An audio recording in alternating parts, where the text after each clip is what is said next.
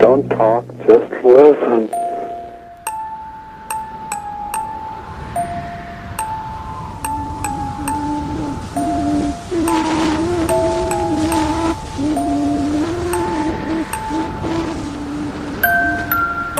Under the black sun there is no hope, only mystery, wonder, and danger.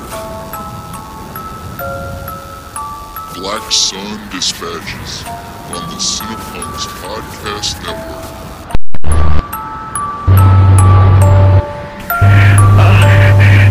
They are not what they claim to be.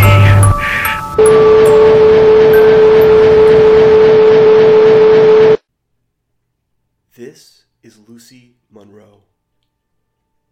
When Lucy Monroe was small and the world was big, she dreamed of being even smaller, mouse-sized, her tiny feet fleeing across an ocean of floorboards, while boots the size of mountains slammed down around her.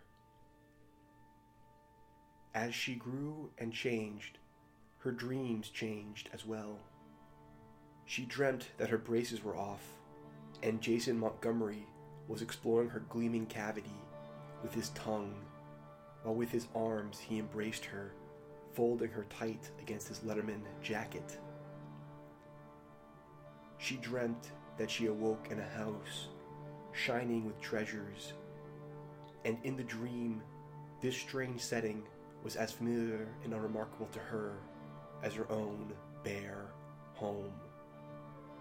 She dreamt of leaving work at the liquor store and discovering a bright red sports car idling just off the curb. With the certainty known only to the dreaming and the sociopathic, Lucy Monroe knew this car was hers, and there would be no reprisals for her taking what was hers. She drove that bright red sports car to the edge of the world, and then further. When Lucy Monroe moved to the city, she did not dream much. She was too busy just trying to stay afloat. When the city fell into the land of the black sun and the gray slate sky, she still did not dream much. She was too busy just trying to stay alive. But lately, she has been dreaming a fair bit. Dreams of fire. It is with fire bright behind her eyes that Lucy Monroe listens to the woman Cassandra outline her plan to finally end the Civil War that has reduced most of the city outside the Mammograys Keep to ash. As she speaks, Cassandra is flanked by a black man and a boy who is shaped like a monster. The black man was from the Keep, but he fights for them now. The boy is indeed a monster, but there is something to him that Lucy Monroe cannot help but trust. The plan they are describing sounds dangerous. Most of these last few survivors will most likely no longer be when this is done, if it ever can be done. And Lucy Monroe is so tired. They are all so tired. But that fire, it burns so. And so, Lucy Monroe listens and does not question, and readies herself for what comes next.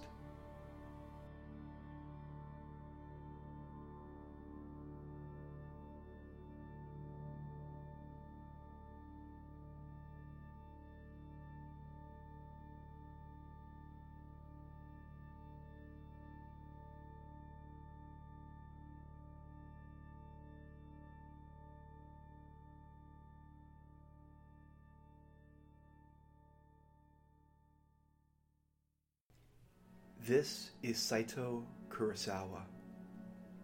He has trust issues. It's hard to fault him that. His father stuck around exactly long enough to register as an absence, and no longer. He kept people at arm's length, and they tended to stand even further back than that. So how was it now that he was walking blind behind a man who had been the enemy for months, if not years, trusting that he spoke truly of a secret path into the Man McRae's keep? Any time he needed a reminder as to his motives, Saito had only to open his nostrils to the stench of burned meat that filled the tunnel entire. In the time since the flames finally died down, the countless dead had at least mercifully ceased to sizzle and pop as juices bubbled and flesh boiled. But in place of such sounds, there was now only silence. The silence of a held breath that would never be exhaled. Mustafa had told the group that they must be silent, but none of them especially needed a reminder. It would have been sin to speak in such a place. Instead, they held their breaths and proceeded in their single file line, one hand on the person in front soldier, step by step into the dark. Secret tunnels, the man said, disguised and guarded normally, but he could lead them past the disguise, and there would surely be no guards posted anymore. Who was there to guard against? Step by step, darker and darker still, an infinite black in which to drown. Nothing to tether you to your own ongoing existence except the feeling of your hand on another's shoulder and another's hand on yours. A scrap of human contact and the promise, no, the hope, that even in the midst of such darkness, there was still yet a light waiting to be found, if you just trusted that, yes, improbable as it seemed, this light was indeed there. Never in his life would Saito Kurosawa have believed himself capable of such a trust. But what else was there? What else was left? Onwards they crept, step by step.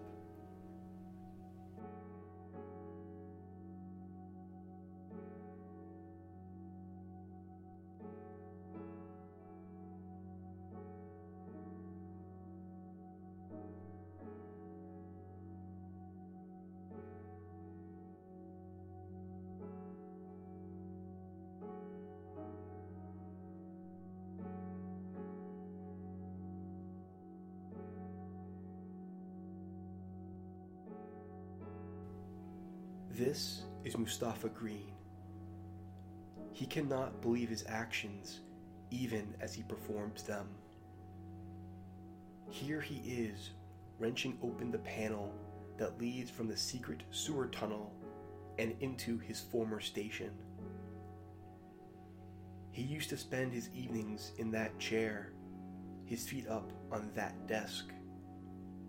Over on the cabinet is the dented CD player that had been the only amenity that he had allowed the Man McRae to provide for him. Everything else ever offered, Mustafa turned down flat.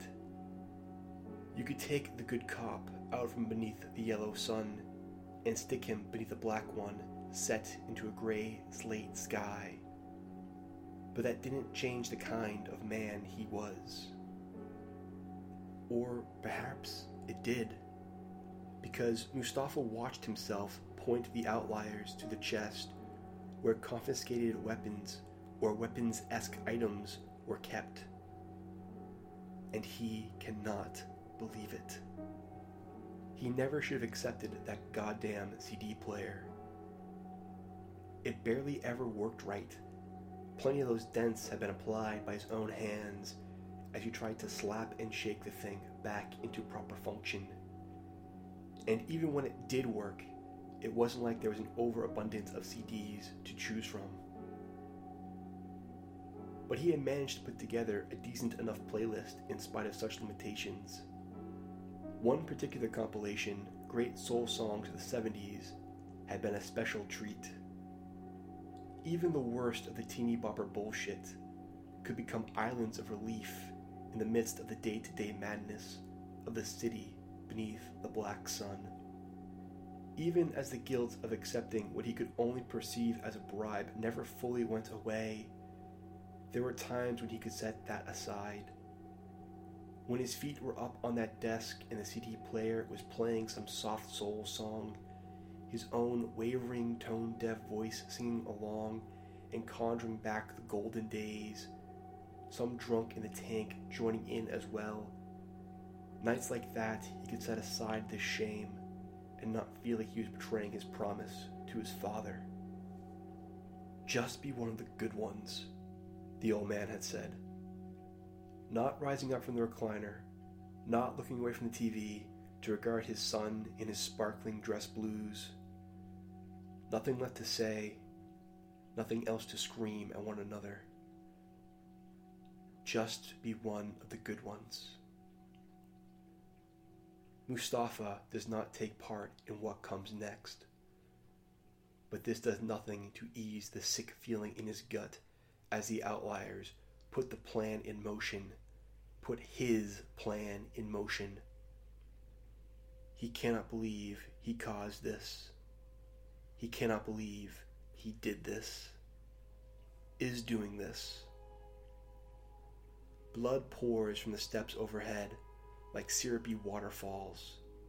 A perfume of freshly cut metal surrounds and threatens to suffocate him. How could he have done this? What the fuck has he done, and how could he have done it? And then he thinks of Terry. Terry, the boy who could not love more if he was his own son. The two of them pulling each other back from the brink again and again.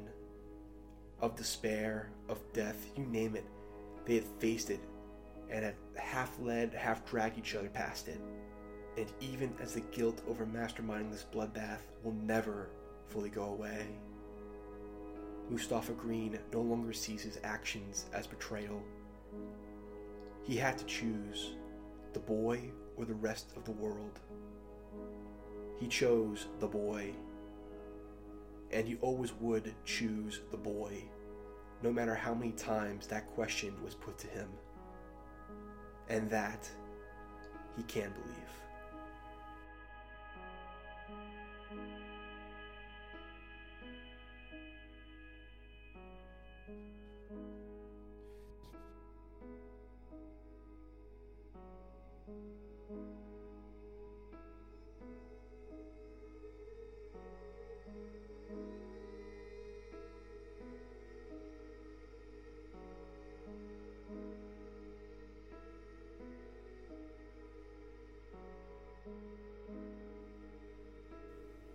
This is Claudia Reyes. When she swings the crowbar into a skull, she imagines that it is her stepfather's head that she is caving in. By the third guard she helps incapacitate, she doesn't even need such a device. The motion is easy. The wet thud of metal on meat is satisfying. This is Mark Driscoll. He hangs back while the others do the blunt work. There are footsteps approaching on the stairwell, and so he stows his compact body in an alcove not easily spotted. The kid running down the stairs is just that, a kid. It doesn't matter. He's holding a custom weapon, marking him cleanly as one of the enemy, but honestly, that doesn't matter much either. It could have been the Virgin Mary or his own mother coming around that corner, and the results would have been the same. Mark Driscoll stabs. The boy is shocked. The blood is warm, and Mark Driscoll stabs again. This is Kelly Abrams. She's never developed a taste for violence. Her palate has greatly expanded of late. Her blonde hair is soaked red, her face coated in war paint of meat and gore.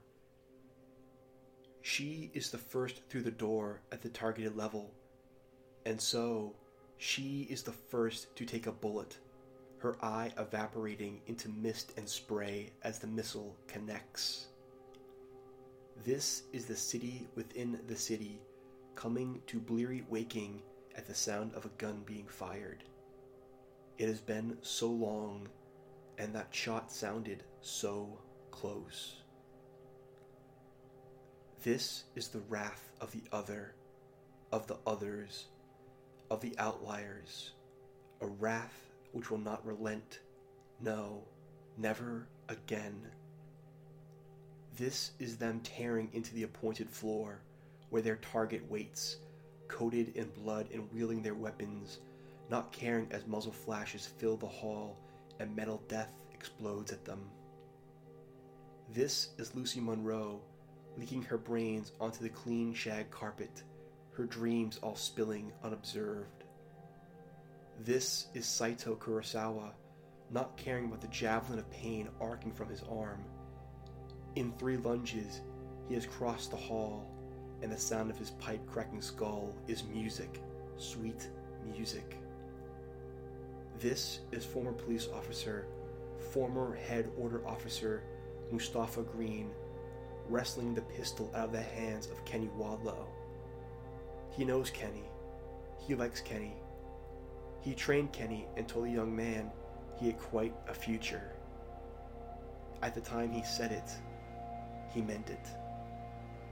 None of that stops him from taking that gun out of Kenny Wadlow's hands, pointing it square at the man's stunned face, and opening a third eye in his forehead. And this is Betsy Overby, standing stunned in her foyer as the door is kicked open. The living dead she had presumed buried for good stalk into her apartment, led by Mustafa and the gun in his steady hand. "You can't be here," is all she can think to say. One of the intruders flexes the glistening fingers holding a knife. "Kill her! Kill her now!" "Not in private," Mustafa says. "She'll face what she's done. Her and McRae both." At the name of her employer, of her savior, Betsy Overby snaps back to focus. "You'll be wiped out before you get to him," she says. "He's got double the security I do." "Yeah, I know," Mustafa replies. "That's why we're not going to get him. Cassandra is." This is Betsy Overby, her stomach now in knots. God, she hasn't been this scared in so long. Wasn't the whole point of power to ensure you never had to feel this ever again? She looks around the crowd. "Where is Cassandra?" she asks. Mustafa grins. "She took a shortcut."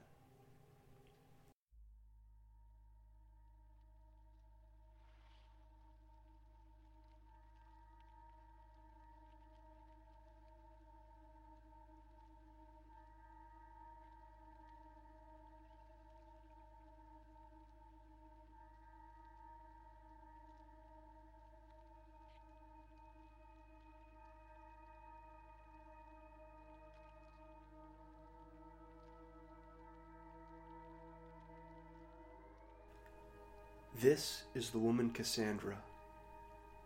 She's come a long way. she still has a ways to go. Different things have fueled her at different points in her journey. For a long time, there was survival. And for a long time, there was fear. Things like that. For a while there, she had a love, and that was enough. Now there is the rage. Later, there will be cooler heads and rational thought and deeper considerations. But now there is the rage.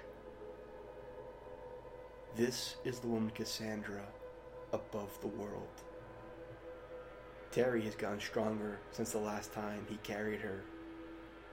Their flight does not dip once. She asks him what he sees with his eyes so keen in the dark, and he tells her that the penthouse is full of activity. Guards are checking walkies, readying weapons. In the center of this indoor storm, the man McRae, her father in his favorite fluffy bathrobe. The gargoyle says, "It's now or never."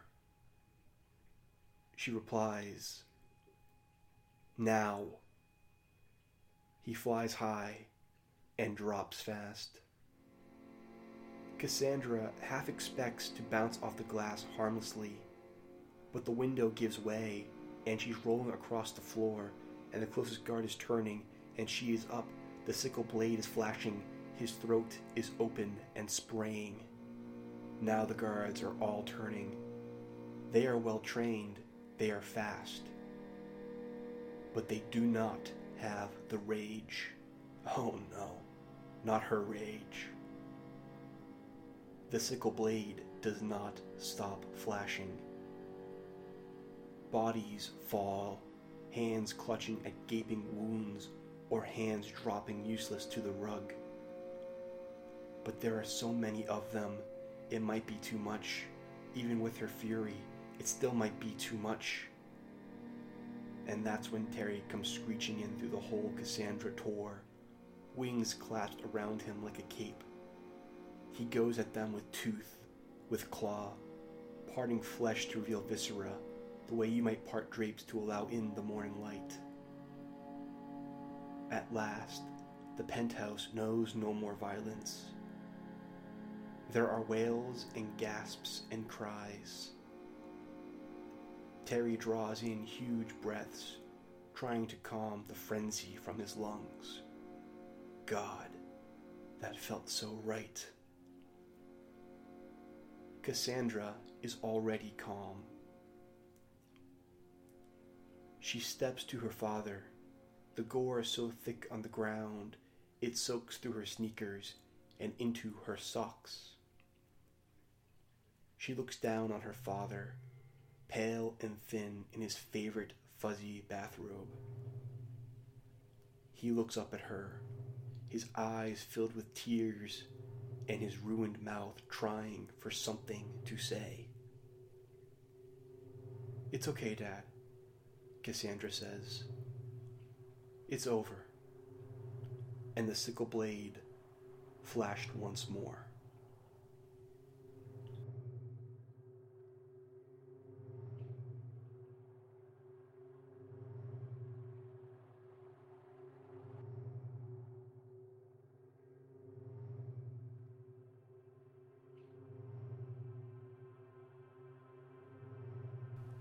Hello, and thank you for listening to another new episode of Black Sun Dispatches, part of the Cinepunks Podcast Network.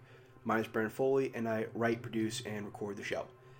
Black Sun Dispatches is, like I said, part of the Cinepunks Podcast Network. It's a really cool collective of a huge variety of really awesome podcasts that you can find at the Cinepunks on the Cinepunks website, along with lots of really cool writing from, a great variety of writers on a huge variety of subjects. Regardless of what you're into, I can promise that there's something that you're gonna enjoy. So go there, listen, read, do my bidding. Cinepunks programming is sponsored by Lehigh Valley Apparel Creations. So please hit them up for all your cool clothing needs. Cinepunks is also sponsored by our Patreon, which you can find on the Cinepunks website. So please go there and give us your money. You don't have to, but we really do want your money, so give us that. For updates and news about the show, follow us at Black Sun Show. And if you want to follow me on Twitter, you can find me at The True Brendan F. That's at Black Sun Show and at The True Brendan F. The music in this week's episode is Winter by E.L. Heath, and the Black Sun Specials logo was designed by Jennifer Rogers. Let's aim to have the next episode out on December 16th. It's a short turnaround time we normally do, but with the holidays coming up and kind of situated in the middle of the week, I want to make sure that the episode is done and out before things get too crazy. So I will see you guys back here December 16th for our final episode of the year and the last episode of the Civil War arc. I hope you guys have enjoyed this series. I hope you enjoyed this week's episode, and I hope you'll be there next month for the next installment.